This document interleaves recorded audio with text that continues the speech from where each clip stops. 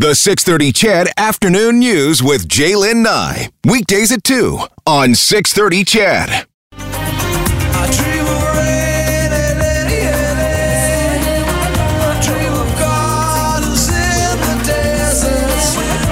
At one point, it was thought of as a place entertainers went to die, but that changed over the years, and Las Vegas is seeing more and more entertainers doing residencies there. Just yesterday, Sting announced an extensive residency at Caesars Palace in 2020.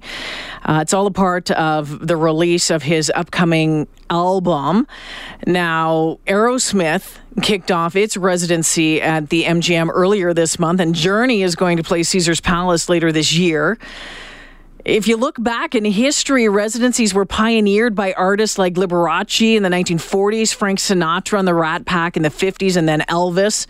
And of course, Celine Dion's Vegas residency is the most successful ever, grossing over about $400 million and attracting nearly 3 million people to 717 shows. The list of entertainers now performing residencies in Vegas is a long one. And to talk about that, we're joined by Alan Cross, the host of the Ongoing History of New Music and a musical contributor to Chorus Radio and Global News. Hey, Alan. Hey, how are you? I am good. Thanks for joining me this afternoon. When you look back at this, and it's really quite interesting how things have changed. I mentioned Liberace off the top back in kind of the 1940s, and then the Rat Pack, Sinatra, even Elvis.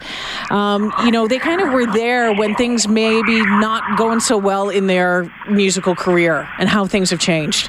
Well, it used to be a real cliche is that in the declining sunset years of your career, you went and you played Las Vegas. That's not the case anymore because Las Vegas has been undergoing a renaissance of sorts over the last maybe 15 years where they're trying to attract a different audience, a younger audience. And they have reached out and found a lot of success with music stars. Celine Dion, of course, being the big one, but also, Elton John, Britney Spears. Mm-hmm. You talked about Aerosmith. We had Motley Crue there for a while.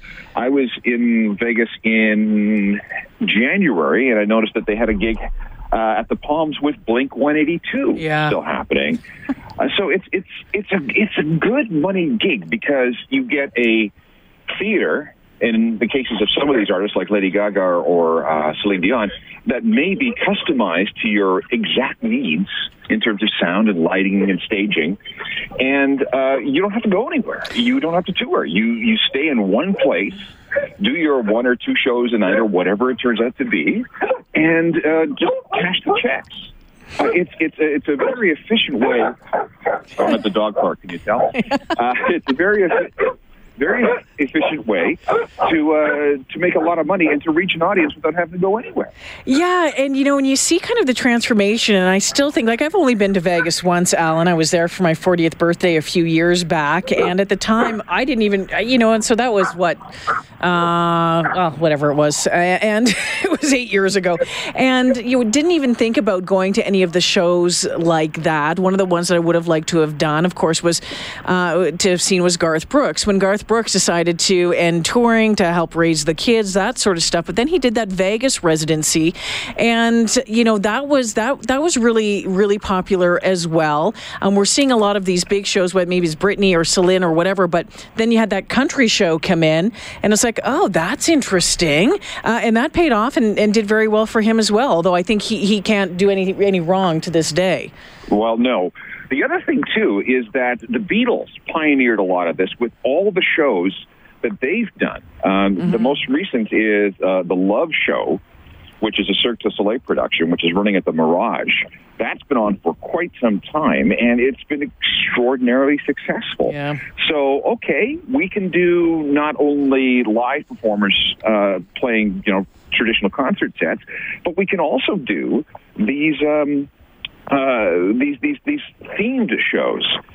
The other thing that we have to think about is a lot of these old timers are starting to retire. I mean, Donnie and Marie, who have been, I think, at Caesars Palace forever, are now going to move on and move out. So Caesars Palace needs to bring in somebody to keep people within the building. See, that's the other thing about these casinos and these hotels is that they don't want anybody leaving the property. Yeah. They want you to eat and gamble and drink and be entertained all in the same place. So that's why all of them are competing with each other to make sure that if once you get to their place on the strip, you don't go anywhere else. And with demographics that are going to Las Vegas these days, and with more families going to Las Vegas these days, these sorts of name brands, mainstream entertainers are gold. You know, you have to, someone just texted and said, okay, Jay and Alan, the people that you're mentioning right now, like the Motley Crues and that sort of stuff, they are actually in the twilight of their careers. But coming up this year alone, we're going to see Cardi B, Drake, Christina Aguilera, Lil Wayne, Janet Jackson, French Montana, all that sort of stuff. And I think when you look back at some of that history of Vegas and that kind of hip-hop scene as well, and the EDM scene there, and how that was a real gathering place for a lot of those artists, late 90s, early 2000, and Vegas was instrumental in some of the genres and making them popular. Well, I'll tell you that when you talk about EDM, Vegas has one of the biggest EDM festivals in North America every year. Which has resulted in DJs, big-name DJs like Tiesto and a few others, also getting residences in their dance clubs in these hotels. So that's another aspect of it. And Vegas also has this thing called the Life is Beautiful Festival, which is a multi-day, multi-genre music festival every September. So it's becoming this music destination. And again, the whole idea is to keep people within the confines of their hotel, and tickets can be reasonably priced if you're not in one place, or if you're staying in one place. Ticket prices can be a little bit more flexible. Maybe you can probably get in, a seat for $79 or $80 because they do have to fit as many people as they possibly can every single night for the entire length of their residency. And because these theaters tend to be a lot more intimate than the arenas in which you might see some of these bands otherwise play, it's a really good deal. Yeah. I mean, that was for me, if I had had a chance to see Garth Brooks there, that would have been fantastic. I mean, my parents just saw him on the weekend in Gainesville, Florida, playing on the stadium tour with 80,000 other people. And that to me is not an ideal concert setting. That's not what I like. I like something a little bit more intimate. Do you think that this is just going to continue to power on like this, Alan? Do you think we're going to just see more and more of this? Yes, and it's going to change for the weirder in a little while. One of the things that, I'll tell you why, is one of the things that we're seeing, of course, is the rise of dead performers returning as holograms. Yeah. And I was speaking to somebody who was involved in this particular industry, and I said, well, who's going to go see a hologram that goes on tour? He says, you're missing the point. This sort of thing is perfect for Las Vegas. Can you imagine going to see Elvis and Celine and Sinatra on the same stage together playing their greatest song? That's going to bring in a lot of people. Or it doesn't have to be the old-time performers. Maybe, you know what, you want to see Jimi Hendrix.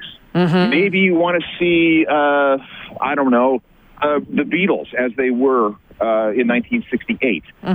These sorts of things are being worked on right now because the hologram technology is going to find a home in Las Vegas, and it is going to be huge. That's a whole other thing. But if there's a place where, as you said, it could knock it out of the ballpark, it would be Vegas. I mean, it's all about lights and the spectacle, and why not? And so many of us are reminiscing about, oh gosh, I wish I could have seen, let's say, Queen in the heyday, right? Now, if we could have seen Freddie Mercury live, and if it's a hologram, okay, I'll take it.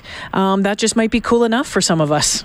And think about the margins on something like this. You don't have to worry about artist accommodations. You don't have to worry about them getting sick or overdosing or having a fight with their girlfriend or not showing up for some particular reason. You just turn on the projectors and there they are. The money that the artists are making during these residencies, is it comparable or better than, a big tour? I would imagine that it nets out to about the same thing because your overhead is so much smaller. You don't have to hire all the crew and there's not the hotel expenses that you would in travel and transportation expenses that you would have.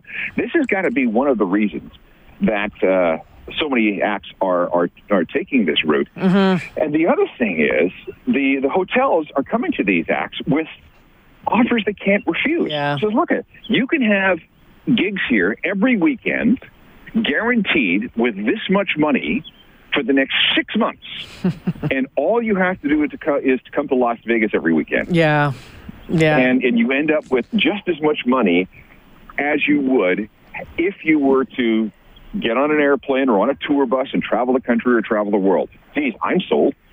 Yeah, I loved this article that I was reading. It says, what other city can you go to and see Jennifer Lopez, Pitbull, the Backstreet Boys, 50 Cent, and Migos perform while taking a selfie of yourself sipping on a massive margarita shaped like the Eiffel Tower? You can do everything there. You can do everything in Vegas. Is there anyone, before I let you go, anyone you're really looking forward to seeing during this summer touring season?